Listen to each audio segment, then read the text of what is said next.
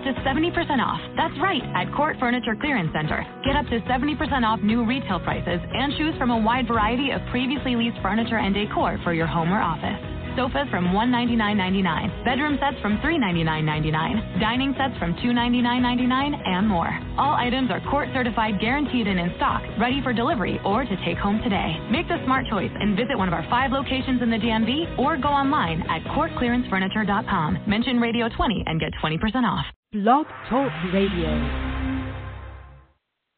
Hey everyone, and welcome to another edition of Syracuse Sports Make Me Drink here in the Troy Nunes and Absolute Magician Podcast Network. I'm your host, as always, John Casillo, and with me today is Dan Lyon. Hello. How's it going? Pretty well. How about, how's everything out on the West Coast? It is a balmy 91 degrees today. Now this is where I don't mind you telling me the temperature, because I wouldn't enjoy that. I'm fine. It was like the 70s, 80s last couple days. I'm cool sitting around that range. Well, at least we don't have, humidity. That's nice. Yeah, so it's like a dry heat. And, I live in Santa Monica, so it's a beach city, so we get much more of that nice, cool air. But this is probably the hottest it's been since I've lived here. That's pretty good. Yeah, it's supposed to get up to 95 on Thursday, and then it's headed back down, which I'm thankful for. Yeah, especially in May, because you have a full summer of it ahead, so. Well, yeah, for the most part, again, it's usually not past 75. I was getting panicked because I'm headed to Colorado in a couple of weeks, and I saw it was snowing there on Sunday. That's some Syracuse stuff. That's ridiculous. I'm so over snow. I was kind of terrified. Yeah. I wouldn't want to deal with that either. So. Yeah. I'm fine with my one season, which is pretty much just 70 to 75 degrees, the occasional dip down to 65, and the occasional spike up to 78 and 80. Yeah, no complaints there. So, Dan, I have to say, this year, not really a big fan of this whole really nice regular season turns into postseason flameout thing. Just the best U sports in general outside of football. No, not really. I can't say I'm a fan of that either. I was talking to Jim Simmons, blogger, not one of the Simmons lacrosse clan, on Twitter last night, and we kind of agreed it was disappointing, but obviously because we didn't win the championship, the John Desto needs to be replaced birds came out, and in the past I've gotten why they would say that, and I've gotten the logic, because there were years and years where the face-offs were a major issue, and the attack was messed up.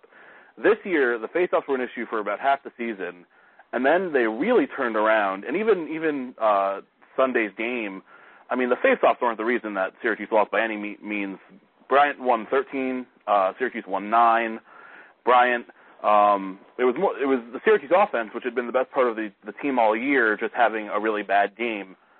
And I have an issue with people who have called for Desto's head in the past, then probably praising the team in the really great comeback they had this year, which you have to at least partially attribute to good coaching, because they were left for dead and then ended up at the 2 seed in the NCAA tournament. And to kind of take one game and use it to put down the whole season, which was, as a regular season, was largely successful, especially because of the turnaround, I think it's kind of premature. If they go out next year and then lose in the first round again and have a disappointing year, then maybe we can start talking about it. But you could probably argue that postseason aside, this is one of Desto's better coaching jobs. Yeah, I know we always talk about it on the site. It's the Fire Desto crowd is the exact same group as the why don't we play more man-to-man crowd. The same as the I wish we were still in the Big East crowd. The same as the I still hate Doug Marrone crowd. Like, I wish we could there's a running theme. I almost want to send out like a Survey Monkey poll and see how people like fill in those answers and see how much of a correlation there is, because I feel like you're onto something. Yeah, I just think that there's a certain reaction that it's a common thread in any online commentary you see about SU sports. There's the people that have one mostly outrageous opinion seem to fall in line with the other outrageous opinions about SU athletics. And I'm sure those are also the same people that bitch and moan about MetLife games and then don't show up to games on Saturdays either. Yeah, it's really bothersome to see so many people come out of nowhere, and then if you dare like defend someone who's 5 national championships and has just got to the finals a year ago, it's not like we haven't been to the finals in a while. Like we were one game away from winning another national championship last year, so it's not like Syracuse is just half away off. Basically. Yeah, it's not like this program is just fallen off the table and just isn't a contender. Like we were the number 2 seed this year. We were a finals team last year. We've had some premature losses in the tournament, but multiple were in overtime.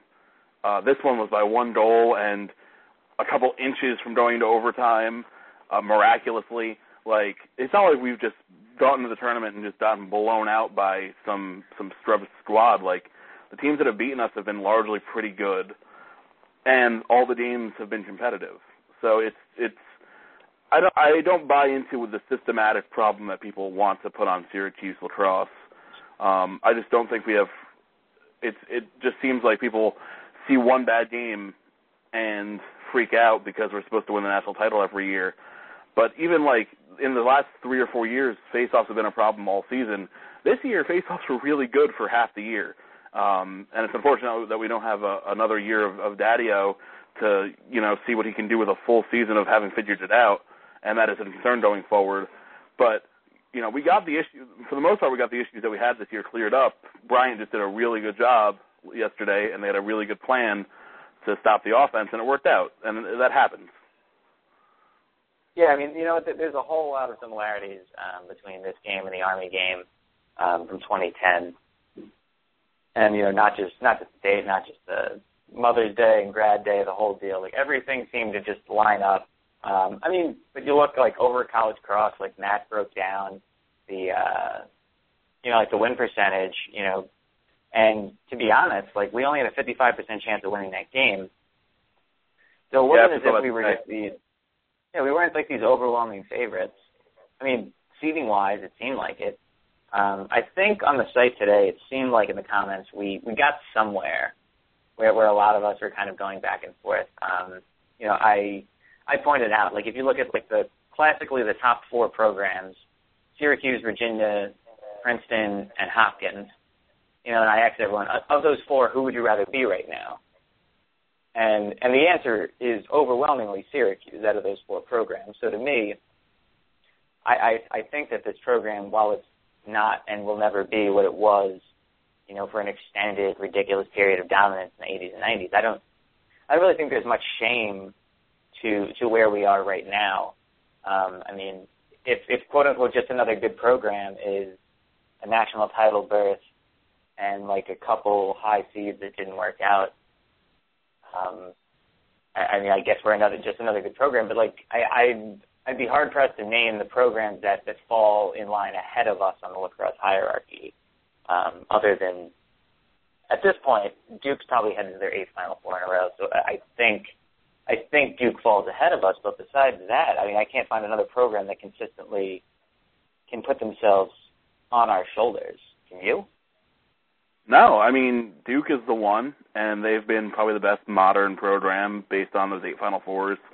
And, everyone else has kind of taken their turn. So people are so worried about people jumping Syracuse and other teams jumping Syracuse, but they haven't, like Loyola might have had a chance to put themselves in the conversation. Obviously, it would take more than two years, but they lost to Albany.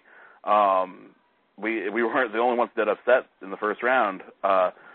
And people, the first round thing sounds bad, but, you have to realize, like, there are more than 16 good lacrosse schools, and there's not a ton of depth below that, but the top 16 to 20 can all play, and while you don't think Bryant should beat Syracuse, it's not like Syracuse playing a 14 seed in the first round of the basketball tournament. It's like Syracuse is a 2 seed of making the Sweet 16 and playing like a San Diego State strappy, very well coached, like solid mid-major. Like the difference between the 1 and the 16 in lacrosse is nowhere near the difference between the 1 and then or one of the 1s and one of the 16s in basketball. It's like on a different level. And let's not just pull the wool over our own eyes about who Bryant's coach is. It's not as if they came out of nowhere with a coach who's never done anything. I mean, under different circumstances, Presser would still be the coach in Duke. Yeah, and this is a team that just played us. They were familiar with us. Obviously, the Syracuse team was different than last year, but a lot of the same pieces. And they were a much better team this year than they were last year, just up to the records. And they almost beat us last year, and they were under 500, I think. This year they were way over 500, and they were just a much better team. So I don't know. I wasn't happy. I wasn't content with how we ended the season. I really want to win another national championship. I don't think not winning in 6 years is a referendum on the program just not being great anymore. It still is. You're not going to win every year. That's just the reality. I mean, we talk about it all the time. This is not the reality of where the sport is, and if it was, we'd be the only ones who enjoyed the sport, and it'd be kind of shitty. So, I've said it before, I'd rather be one of the best programs in a really big sport that everyone enjoys and cares about than being one of the best programs in a sport that is totally niche and no one watches. So, even if the level of being the best is different. So, I don't know. We're going through some growing pains, but the team, I think Chris Carlson posted something on Syracuse.com the other day. It was either him or Patrick Stewart, a breakdown of the returning roster for next year. Face-offs are going to be an issue, and we got to hope that a Cal Paduta or someone can make a Daddio type upgrade in his what he does out there. But the rest of the team is going to be dirty next year, and I mean, there's no reason to think that Syracuse lacrosse is going to go anywhere. And odds are we won't lose in the first round next year, and we'll make another good run. It's just these things are cyclical. So I'm excited for next year to get going. Obviously, I'm excited for football to get going first and basketball, but not overly concerned about what this meant for the overarching Syracuse lacrosse program. I don't think that it really means all that much in the grand scheme of things. Right. Yeah, it's not a referendum on Syracuse lacrosse. It's a referendum on a four-team dominated sport. And hockey's dealing with the same thing right now at the collegiate level.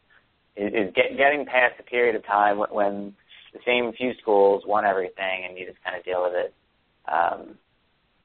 I think we are seeing a bit of a shift, and what if that means less Final Fours and less titles, but still titles and Final Fours? I'm not going to be broken up about it. I do agree with you though, that obviously I think hinges largely on our ability to fix face-offs. Somebody's trying to make a point. It was lots of pulp. Not calling you out or anything, but I was making a point about in the comment section today. We still won half our face-offs. Daddio still won half his face-offs, and to me, I look at the numbers though. 50.4% of his face-offs. So he won 186. He lost 183. He lost more face-offs than anybody in the country. To me, that's just. I'm not going to say it's one of those things where it seems like one of those throw shit at the wall until something sticks model. If you have that many face-offs, chances are you're going to win about 50% of them. And he did have, some really great games down the stretch, but unfortunately the last one was just. The fourth quarter was great, but outside of that, it wasn't the best game, and it was also against, the best face-off man in the country. I do think one of our biggest problems though is putting it all on one guy. If Daddio hasn't always been the best face-off guy. Why not have other people that we can rotate in and take face-offs and take some of that weight off them? I said on Twitter right after the game, I don't think we should just sit there and, just run out one guy to the dot over and over again and for his entire, or however long he's the starter, and then wait until he leaves to groom the next guy. I think that we can have a bit of a rotation of guys at that position. Yeah, and we tried that when Daddio was struggling. Like all last year, he wasn't the guy we just rode out there. I mean, he wasn't winning, and then we rode other guys out there, and they also weren't winning. So I think at this point, we just finally, it clicked with him, and we decided just to see what he could do down the stretch, which is fine. But I agree, in an ideal world, you'll have like 2 or 3 guys who can all go out there and reasonably, give you a 50-50 shot, if not better. And hopefully next year we get it figured out. Obviously, they had to have changed something because early this year he was a train wreck, and then at some point, like after that awful Duke game, something happened. I don't know that much about face-offs and lacrosse in a technical way to say what it was or to see what it was, but he was doing something because at worst after that he was winning at least like 40%, something that was manageable for a team with as good an offense as Syracuse had. So hopefully whatever we changed with him, assuming it wasn't just pure luck, is something we can do going forward for other guys. And as we've talked about elsewhere, like it's not like everyone's like, oh, he has to recruit face-off people. I feel like every year we see the recruiting class, and there's always like 1 or 2 top face-off guys, and for whatever reason they just don't work out, and I'm beginning to feel like there's some kind of jinx because it's bizarre. But it's not like Desto pretends like face-offs don't exist. He recruits good face-off guys every year. So it's a matter of them producing, and that's the issue. So the whole Desto needs to go recruiting face-off people thing is just kind of silly because he does. Yeah, no, I completely buy that. I guess getting past Syracuse, there were a lot of upsets, as you mentioned, Dan, in that first round. Do you see any of those unseeded squads being able to get through to championship weekend, or do you think that we're likely looking at, the top seeds advancing? I know we kind of called a couple of these upsets in that first round. I know we had said that. I mean, not really an upset. We said Denver would handle North Carolina. I know we said that Drexel could potentially handle Penn, and they pulled that off. Maryland beat Cornell. Like, these are all. I'm tentative to pick any of them because of who they're playing, but none of them would shock me too much. Hopkins is still Hopkins. They haven't done much recently, but, I mean, would you be all that freaked out if Hopkins went and beat Duke by a couple goals? Like, I wouldn't really. Notre Dame is a team that seems to be clicking, but Albany is ferocious, and their offense is terrifying. That would probably be the one I would say is most likely, but then Albany's probably also most likely to just run off the field because they're a weird team like that. Maryland Bryant is probably going to end like 3-2. I'm not sure who's going to win it. And Drexel Denver, I don't know enough about Drexel where I would feel super confident doing it, but it also, again, wouldn't surprise me. I think Denver, they're good, but I don't think they're so much better than Drexel where they can just be penciled in. So I don't think there's going to be like 4 for 4, but I wouldn't be shocked if 1 or 2 of these unseeded teams made a run. It's just these teams aren't all that far apart, which makes it fun. Like, aside from the Syracuse loss, I had a great time watching these games. The Drexel-Penn game was ridiculous at the end of that first half. Like, it just makes it's the reason we love the NCAA basketball tournament, because of games like this. And lacrosse, well, it's not quite basketball in terms of like the scoring load. It's going to be just as exciting, especially when you've seen some of the ends that just Syracuse has had. So I'm all for it. Obviously, I don't want Hopkins to win through them, but I'll be watching. Wouldn't mind seeing Albany make a nice run so that people can yell at me on Twitter about why the Thompsons didn't come to Syracuse. That happens every time they win a game. Bryant, I have no issue with them. I actually almost played football at Bryant, which is a fun fact. So I kind of have a soft spot in my heart for them, and I don't really like Maryland. And Drexel Denver, I just think could be a really fun game. So I'm kind of rooting for chaos, although I begrudgingly hope Duke wins. Yeah, I'm kind of in the same boat with you. I mean, Notre Dame has just really gotten hot at the end of the year, and you saw them kind of bludgeon Harvard to death. It was funny. I know they mentioned during the end of our broadcast, they went very strictly by RPI for the most part. There really wasn't much of an eye test element to see which teams were getting into this tournament, and that's how the Ivy League got 3 teams in, and yet all 3 Ivy teams are already knocked out. I guess what I'm looking to see, I think there's a lot of storylines. Obviously, Bryant, if they were able to beat Maryland, would be huge, but more, I think, other than like Duke Hopkins is going to be a big game, and Duke should win that. But like, what happens if Albany beats Notre Dame? Does that mean that program is taking the next step? If Drexel beats Denver, does that mean that Drexel is now suddenly a legit program? If Denver manages to get past Drexel and then possibly beat Duke in championship weekend, are we looking at Denver finally, living all the way up? I just think there's a lot of fun storylines, and while I'm still bummed that Syracuse isn't in, at the same time, I think that if you're a fan of college lacrosse, there's just a lot of fun little subplots that everyone should really be keying in on and watching develop. Yeah, I think all 8 teams are fairly interesting in their own ways, which is nice. You don't have a team that just doesn't have, like, the one that probably has the least to talk, like the fewest talking points might be Drexel, and they just bludgeoned a good Penn team, so they're still pretty interesting. And then everyone else, like you said, has something to talk about, whether it's Notre Dame's late season resurgence or Albany just having, the Thompsons, Bryant's face-offs, Maryland being really boring.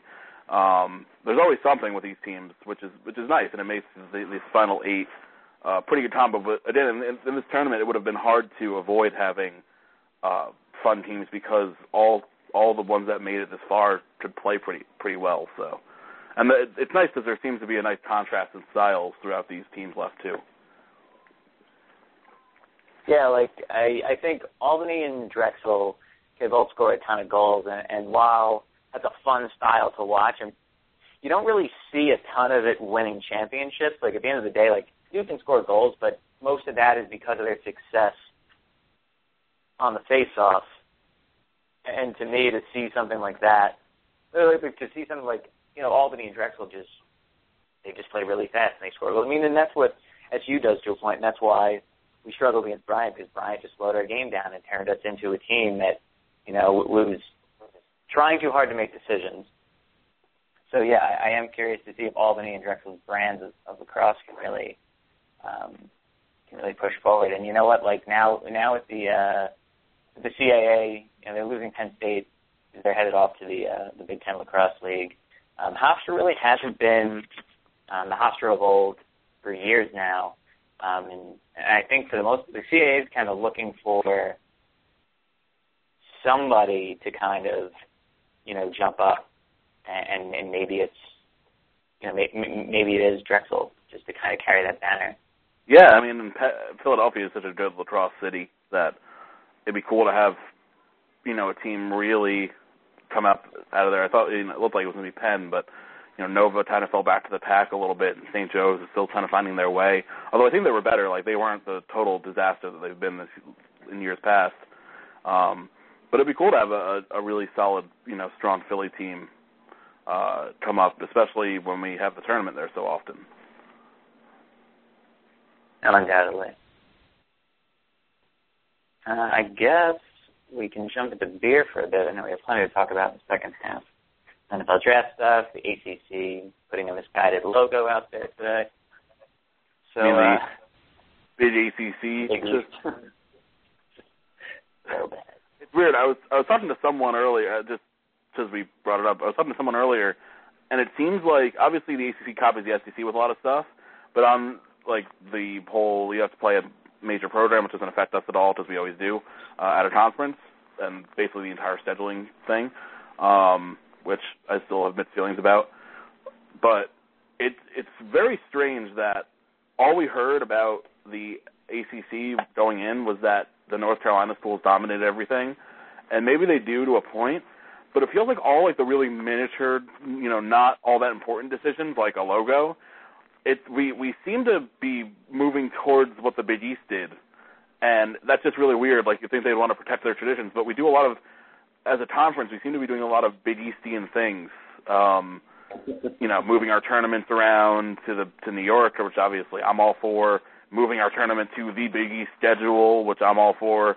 The logo, which I don't care about at all, either way.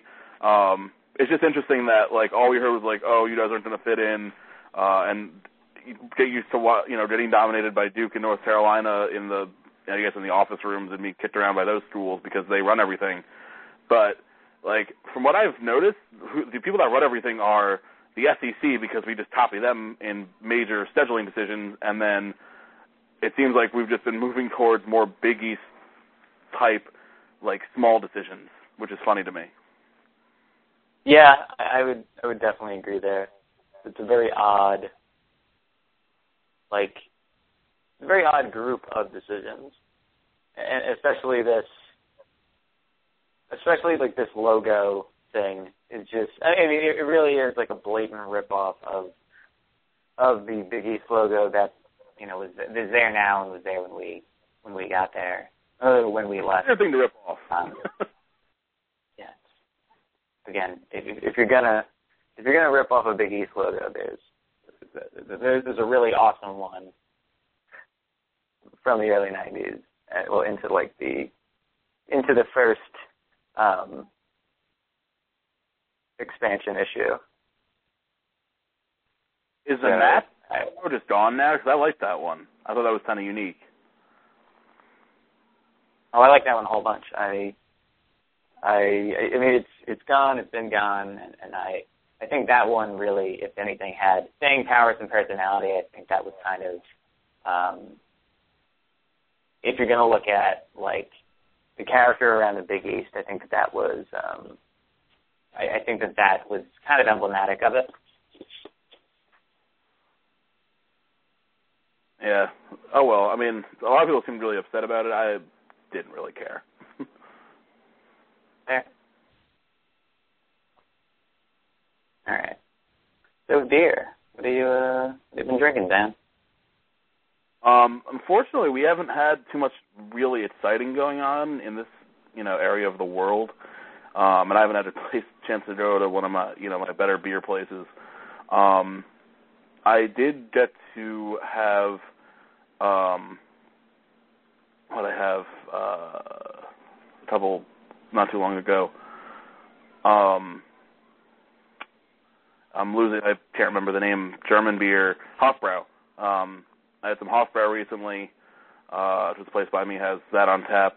Usually I only get that when I go to the beer gardens in New York, which Hofbrau owns most of. But that's always good, especially because they have the giant German tankers, which is awesome. Some Dogfish Head, 60-minute, nothing too crazy.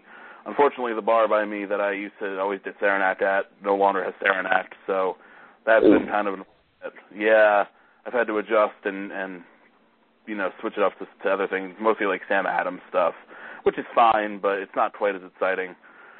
I'm going there probably tomorrow, so hopefully they've gotten something cool back. But, nothing too exciting the last couple of weeks, unfortunately. I had to get back to the liquor store and check out some new stuff because I've been flacking on my unique beer, microbrew game. All good. For me, what happened last week? Mad River Brewing Jamaica Red Ale. It's not an imperial red, but it definitely is a hoppy red, and I am a big fan of hoppy reds. 329 lager from Golden Road. Golden Road's around here. I talk about them a fair amount. They kind of released instead of doing a session IPA, they did a day drinking light lager that doesn't taste like Bud Light, actually has some character to it, definitely a beach beer. Also had the highly aggressive Chocolate Rain from the brewery, which is down at Placentia in Orange County. It's a bourbon barrel-aged stout with cocoa nibs. It does have a nice chocolate finish, but it's also 18.5% alcohol, so there's a note to drink very slowly. I actually split mine with my wife because there's no way in hell I was going to be able to finish the 750 milliliter bottle by myself. And I also had It's pretty ridiculous. What was that, Dan? It was pretty ridiculous. Definitely put it up there with some of the more ridiculous beers I've ever drank. And then I also had Sprocket beer. From their from Stone's homebrew submission contest that they always do. And this is the winner, the Black Rye Kolsch. Very drinkable, fairly light. So I think it's most places you can find Stone. So if people see it by chance, I'd probably go ahead and grab it. I've had a couple of Kolsch's fairly recently, and they've all been pretty good. It seems like they've been popping up a lot, like the last year or so. Yeah, Kolsch's are kind of they're really easy to make, and they're just kind of underutilized. They also get lumped in with blondes a lot. So they can really but they're not. They're an interesting. They're like a hybrid almost, but they're nice. Yeah, if you're looking to day drink, they're rarely that high alcohol content. They're usually easy to really pack some great flavors into them. I have a couple around here that I drink. Just I know, what is it? The Great Beer Company or Great Brewing Company has this Hollywood Blonde Kolsch. It's just a really simple. It's only I think it's under 5%. It really depends on what you're looking to drink. There's a lot of options right now, I think, for summer drinking, and if you can find a good Kolsch, I would probably recommend that over most things. There's a lot of great session IPAs that came out this year too, but I'd say anytime you could find a good Kolsch to just hang out outside and drink, I would highly recommend it. Yeah, I'm excited to get some decent stuff. I'm not summer's not my favorite beer seasonal, genre of beer, I guess, but I do want to hopefully find Southern Tier makes their Hop Sun, which is really, really good during the summer, and hopefully I can find some of that down here in the next couple months. If not, I'm not going to drive to upstate New York, but I'll hopefully find a way to track some of that down, because that was one of my favorite summer beers when I was getting set to graduate, and I drank a lot of that in my senior year. So hopefully they get that down here. Southern Tier kind of hit or miss around here. You'll get some of their standard stuff, but not some of their more interesting ones. So hopefully that makes its way. Yeah, well, good luck with that. I know is it over here? We're already kind of in full swing on summer beers, but these things happen. It's getting back to sports. NFL draft. I think we were all kind of surprised by how early Bromley and Sproul went, considering where they were projected to go. Don't you think, Dan? I would say yes, considering Jay Bromley was at tops. I don't know. I get if you have any thought that you're going to get picked in the third round, I think you'd be there to watch. But obviously he was buying juice and renting Gravity, so it didn't seem like he had any real thought that he was going in the third round. I thought it was a chance. I had seen some projections that said third to fifth, but usually late third though. Yeah, and he didn't even go. It wasn't all that late. He went before Lewis Nix, who was a borderline first round prospect. The Giants had the 12th pick, and the Giants had the 12th pick in the round, I believe. Yeah, that's great for him. Obviously, it sounds like I read some of the stuff from the Giants. It sounds like they want to throw him in there and get him going. It's just funny that I think you can go for it, Dan. No, it just seems like it's funny because how obvious it is now that Coughlin, they're never going to admit it, but obviously it's only because they've scouted so many Syracuse players now that they have a more of a basis to go on. And obviously looking at Pew last year, they probably saw Bromley on tape. But it's just really funny. There's so many BC Syracuse guys, though, on the Giants at this point. Yeah, it's real funny. And then, obviously, Sproul, which isn't the same situation because we didn't have any Falcons. We had Tails work out there, I think, a couple of years ago. but I don't remember the last time we had a player on the Falcons, and now we have two. And Sproul going 5th round was even more shocking because we all knew Bromley was going to get picked. That was never really a question. And I said in my little preview post that I thought he was the only guarantee, and I didn't feel great about Sproul getting picked just because if you're like a 7th round free agent type guy, which he was, there's a whole lot more 7th round free agent type guys who don't get picked. So that's like, it's a major toss-up. So for him to go 5th round and that early, I think that makes, obviously 5th round picks, I think generally make the team. But if there was any question, I think that says really good things about his chances because why would they jump up and grab? They traded up for him. Why would they jump up into the mid-5th round to pick a player that they weren't sure about? So it sounds, it's great for them. I'm really happy for both of them and all the guys who signed undrafted, and hopefully a couple of them catch on. I would probably, if I had to bet on any of them, I'd say Keon has the best shot because he still has recovery to do, and corners are always, you can always use a bunch of corners, but it's always hard to say who's gonna make a roster from that spot. But hopefully we had a couple guys that do.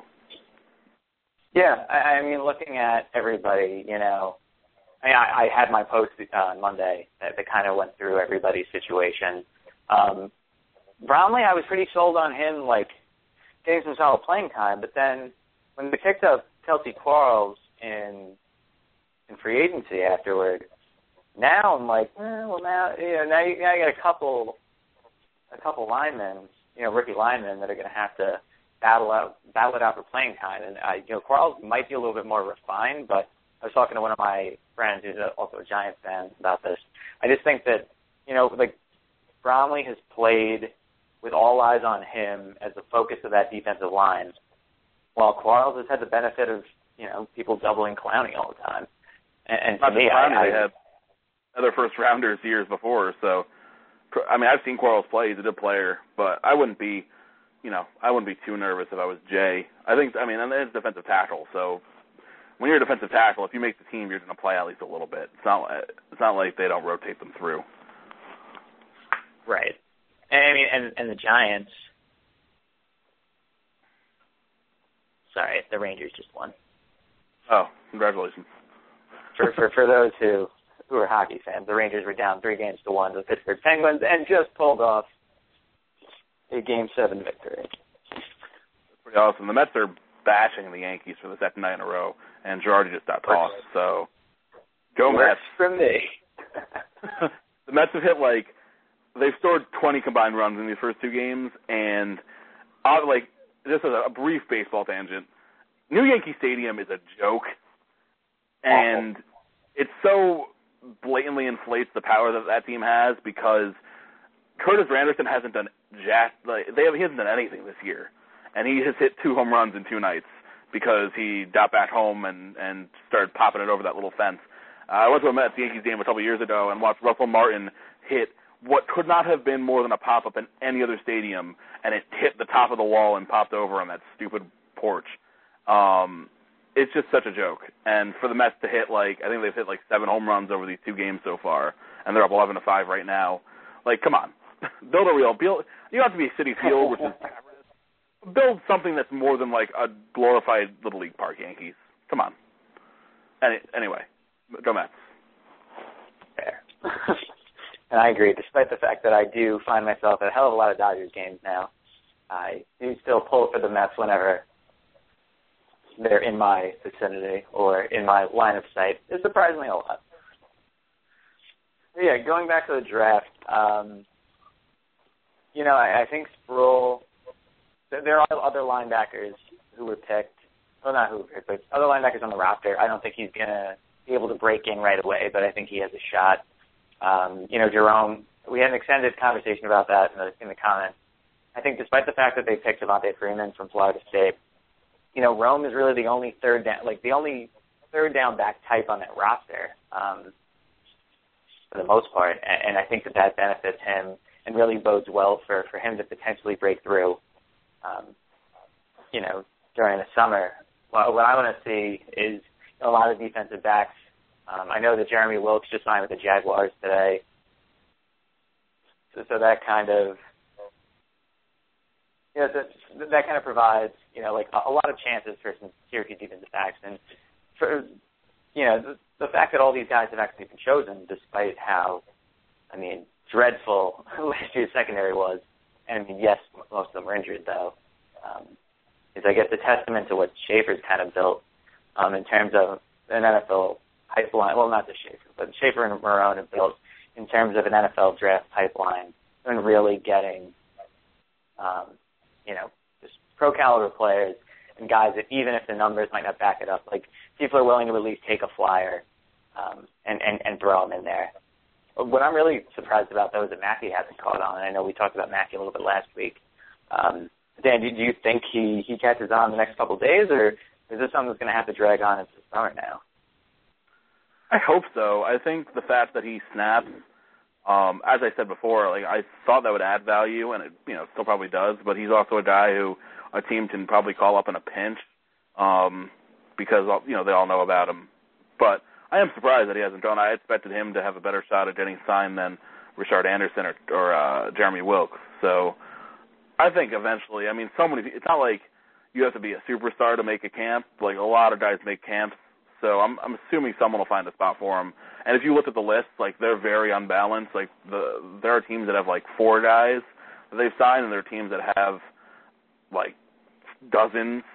So I think he'll at least get an invite somewhere. If not, I expect maybe Marone will give him a shot or something. But I hope so. I hope all of them get at least a shot to see what they can do. And if they don't make it after that, whatever. But it'd be nice if they all at least went into summer getting to play a little bit. Oh, for sure. And I think, again, I think a lot of these things, and the fact that it wasn't just the Giants, I think was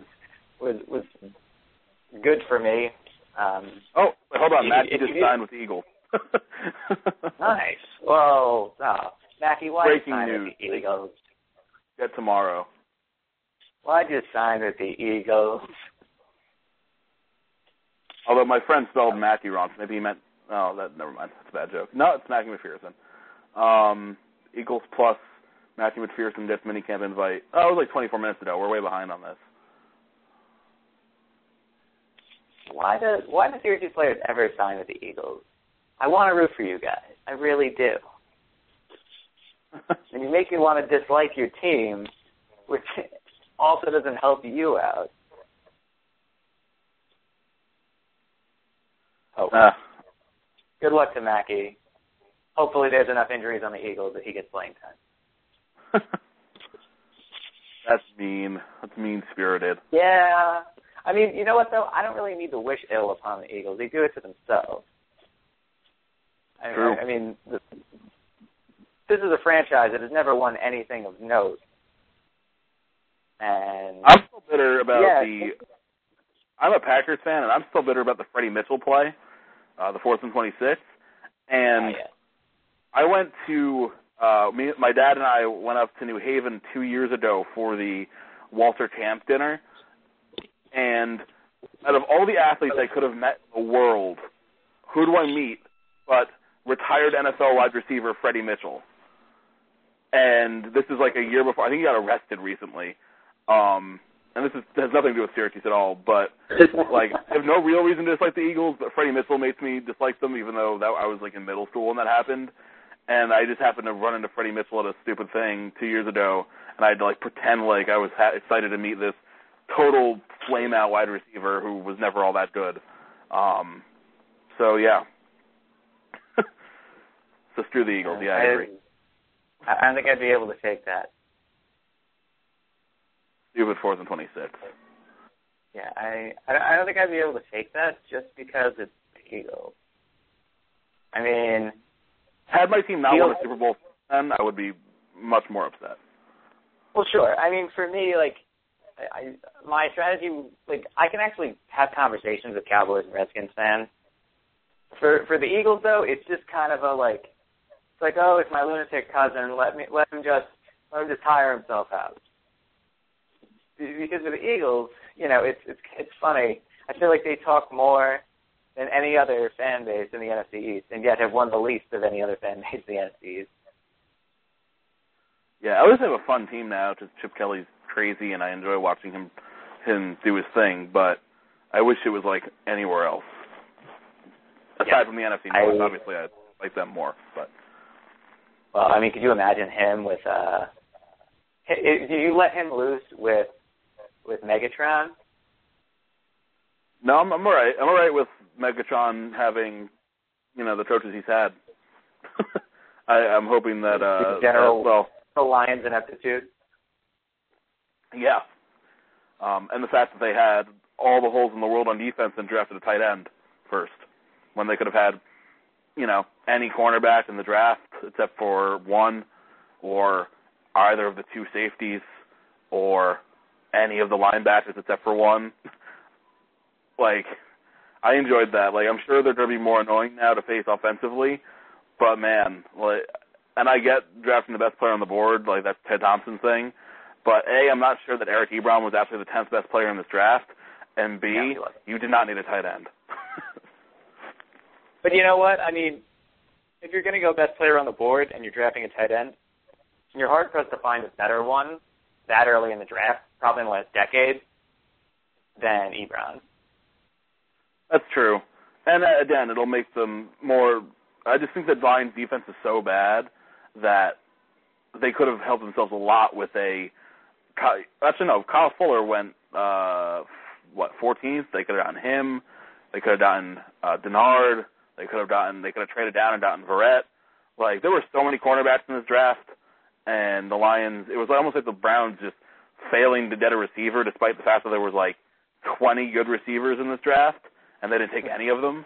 That was kind of how the Lions not picking I don't remember if they ended up getting a corner, but there were a number of really good ones, and they just said, no, we're good. We'll do about 40 points a game this year. We'll just try to outscore you.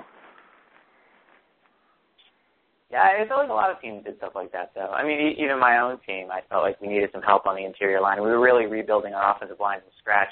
And, we drafted a center, but besides that, we're still riding with, the veterans we signed and the horses that we had last year. I'm glad that we shored up running back. Sorry, everyone, this is really more of a tangent on mine and Dan's team's drafts at this point. I really like that we showed everything up with Andre Williams. I was surprised that both him and Kadeem Carey dropped as far as they did. Carey in particular, who I felt like a lot of people were pretty high on as a pro, for them to last that long. I was surprised that Boyd lasted as long as he did, McCarron too. They were just, I had told people for months, like any of my friends who were more NFL focused, telling them this draft is loaded. Like, the guys that are usually drafted in the 4th and 5th round, those are going to be undrafted free agents. Like, this draft is stacked, start to finish. You're going to see potentially got, some All-American talk, being undrafted free agents. This was probably the best draft of my lifetime. And it sure looks like any it. team, what was that? I said it sure seems like it. I mean, look at Lake Seastrunk and Storm Johnson went 5th round and 7th round, and they were two of the best running backs in the country last year. Right. I mean, the talent is just. I think between the talent that was available and the extra 2 weeks for the draft, I think that actually messed with a lot of teams, and that's what you saw somebody like Bridgewater almost drop out of the first round completely. Because people have started overanalyzing. Oh, I hated the fact that we had to wait, and I hate the fact that people have brought up waiting more, and I get why the NFL is doing it, because it keeps them in the, they're like the main talking point in all of sports for an off-season set of transactions. And if you don't think that's true, look at the ratings from Thursday night against the NBA. It was a destruction for the NFL draft. They had 3 times as many people watching the first time of the draft as they did a really solid Nets Heat game and a transcendent player. But I just move it back to April. Not only, I didn't even think about this before when I was complaining about it, in the weeks leading up, because people were just, all the analysts that are already annoying and crazy just got more annoying and crazier because they had to fill extra time with all of this nonsense. And I love the draft, but I hate the lead-up to the draft so much. But also now it cuts into minicamp time and players acclimating to their new cities and playbooks and everything. So don't be surprised if the rookies aren't all that crisp come week one, the ones who have to play right away, because the NFL decided that they wanted to drum up some interest for a couple weeks and pretend like the Rockettes are the reason they had to delay it, rather than just doing what they've done for years that's been very successful for them. No, and I think that's a great point. You know, these guys do need some more time. Like, I mean, for a lot of them, it's complicated new playbooks, complicated new schemes. I mean, they have to deal with, you know, NFL caliber speed. There are a ton of things that you need to do on and off the field to really get yourself prepared to be a pro football player.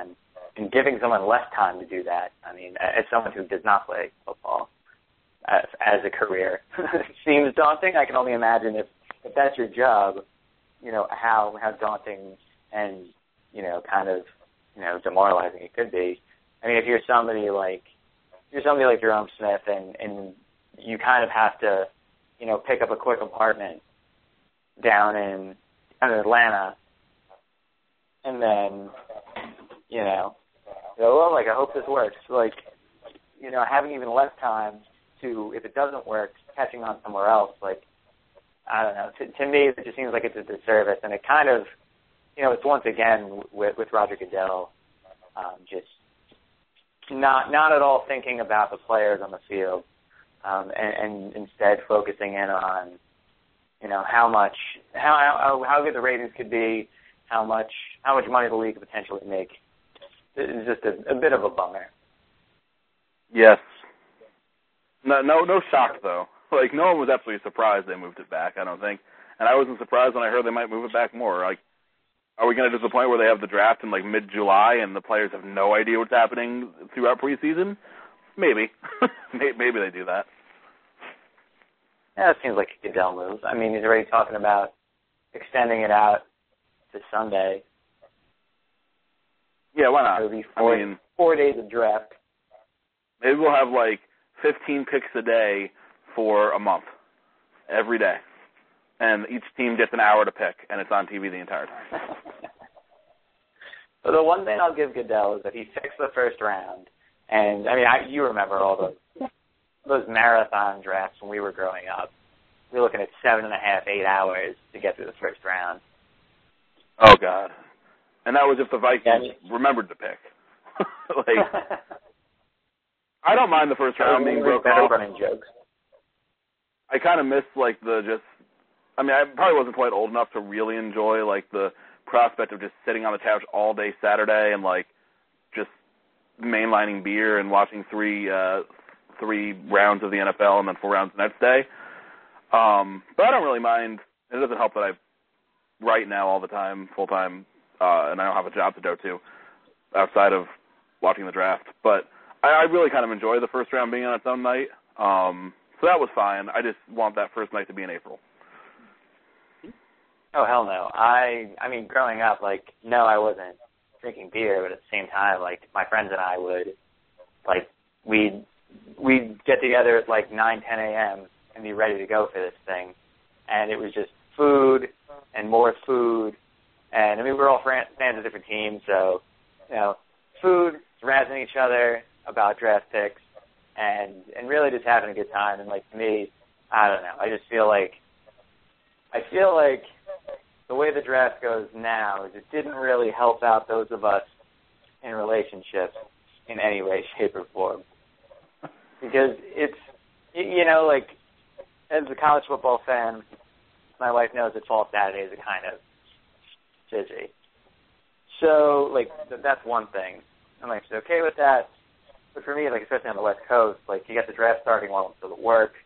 But Thursday night, like, there's things that, like, people want to do. It turns into, you know, a bit of a mess. And it's just, I prefer things were back the way they were. And I'm not always, like, an uber traditionalist about things. There's plenty of times I like change. But in this case, and as we mentioned earlier with the ACC logo, just two instances where I just do not in any way. Yeah, that's fair. it did take a lot of time. I can say, without being totally embarrassed by it, I did nothing this weekend mostly because of the NFL draft. So I just decided I was going to ride it out and see how it worked, and I watched more or less all 3 days, which is kind of embarrassing, but that's life. I wasn't going to not watch to see if I wasn't going to not watch the 7th round to see if Mackey or Jerome or someone went, or to see who my Packers picked. So they got me. I was caught by the Goodell web of intrigue with even Saturday's rounds. And what else was I going to do? So can't really complain too much, but I could see both sides of it. That's fair. I commend you for being able to watch the whole thing. Because honestly, I mean, I was at the dinner Thursday, I was at the dinner Friday. I was definitely watching on my phone out of the corner of my eye.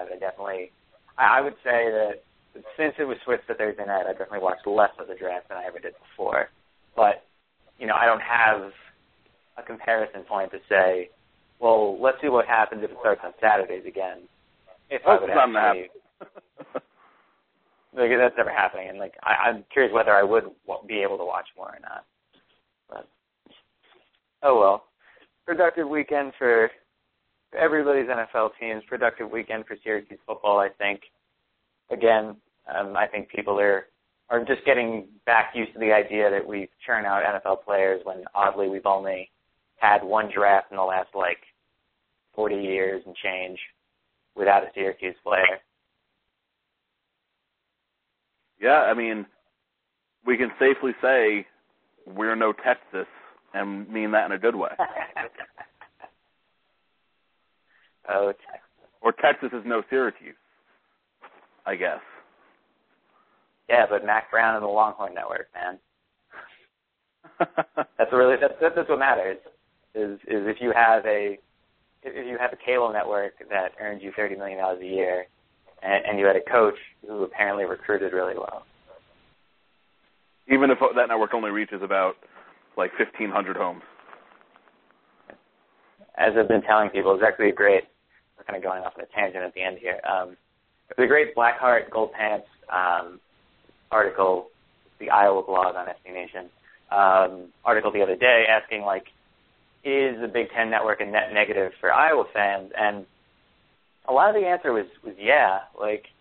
And to me, I saw it as, yeah, you have more money, but if more money means fans can watch less, and more money doesn't result in more wins, then really what's what's the benefit to it, I guess? The Big Ten, continues to talk about, how much more money it makes and everybody else.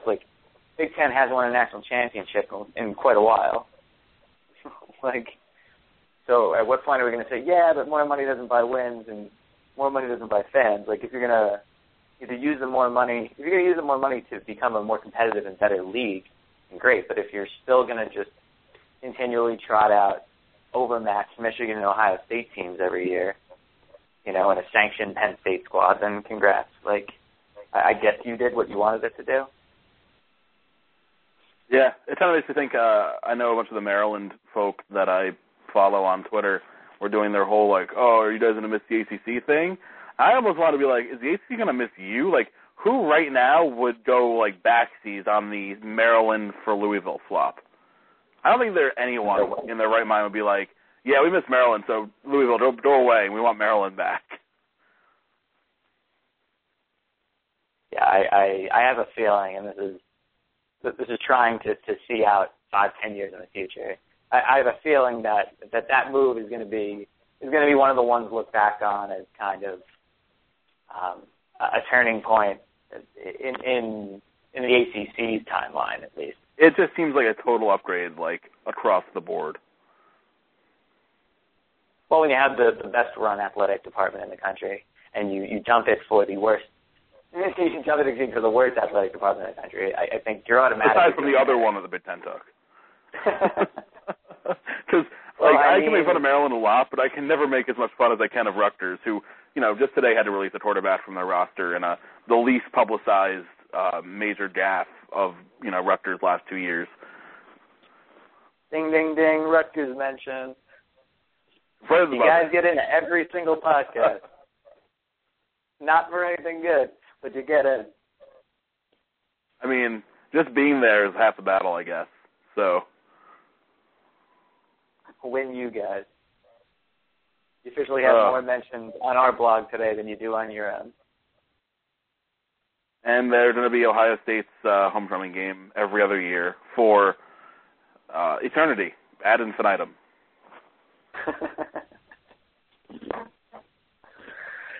Oh, man. All right. I guess we'll wrap up here, unless you have any closing thoughts, Dan. No, not really. I hope everyone enjoyed the draft, and we have now, we have women's lacrosse, but aside from that, we have the long wait to August. So hope everyone bears down for the summer and gets through this. We'll have to hold hands and all hope that we can make it through a long summer together until Syracuse takes the field against Villanova. I think we can. For those who might be wondering, we will once again be previewing the entire ACC week by week, really chatting through the football schedule. I know I just the other day ordered my Athlon season preview mag with Terrell Hunt on the front.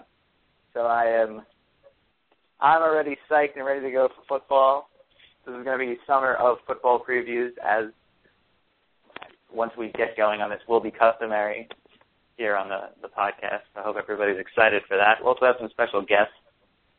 Hopefully some of our pals from Tomahawk Nation. I know Brian from BC Eruption is going to be joining us. Plenty of other people. So it should be an eventful summer, despite the fact that Syracuse isn't doing anything on this field come late May, early June. Yeah, and we've done this once before, so we'll kind of know what we're talking about most of these teams. It's nice. We won't just be totally winging it like last summer. The one thing I can guarantee is that we will be predicting Virginia to go 2-10 once again, and they will deliver on that because. And one of those wins won't be against a good BYU team like last year, which was strange. I mean, when you consider that they were like one freak rainstorm away from 1-11, it must have been fate. That extra win really saved Mike London's job. Probably did, actually. That's not even a joke. I think if they had done 1-11, I think they would have had to fire him. Yeah, unless you're like in year one of a coaching job at Syracuse, you usually get fired for the worst record in school history. So, yeah, I think UVA is just biding their time, and Mike London's going to give them a nice 2-10 record this year to give them every reason to fire him. It's a nice bow. But more on that come July/early August, when we finally get to Virginia in the alphabetical order previews. Mm-hmm. Looking forward to it. Yep. All right, I'm John. That was Dan. Thanks, everyone, for tuning in to Syracuse Sports Make Me Drink here on the Troy News and Absolute Magician Podcast Network. Please be sure to tune in every week and subscribe on iTunes. See you, everyone. The Starlight Lounge presents An Evening with the Progressive Box. Oh, the moon. Yeah. That's Hugo, tickling the ivories. He just saved by bundling home and auto with Progressive. Gonna finally buy a ring for that gal of yours, Hugo? Send him my condolences. Hi-oh! This next one's for you, too. There's a burglar in my heart. Thank you. Progressive Casualty Insurance Company and Affiliates. Discounts not available in all states or situations. At Jared, we know devotion isn't a once-a-year occasion. And once the flowers have wilted and the chocolates have disappeared, you'll still want them to know how much you care. Dare to give a gift that lasts this Valentine's Day with our incredible selection of jewelry. From delicate rose gold to bold black diamonds, Jared has hundreds of pieces under $299 and exclusive collections you won't find anywhere else. Shop online or find a store near you at jared.com and dare to be devoted.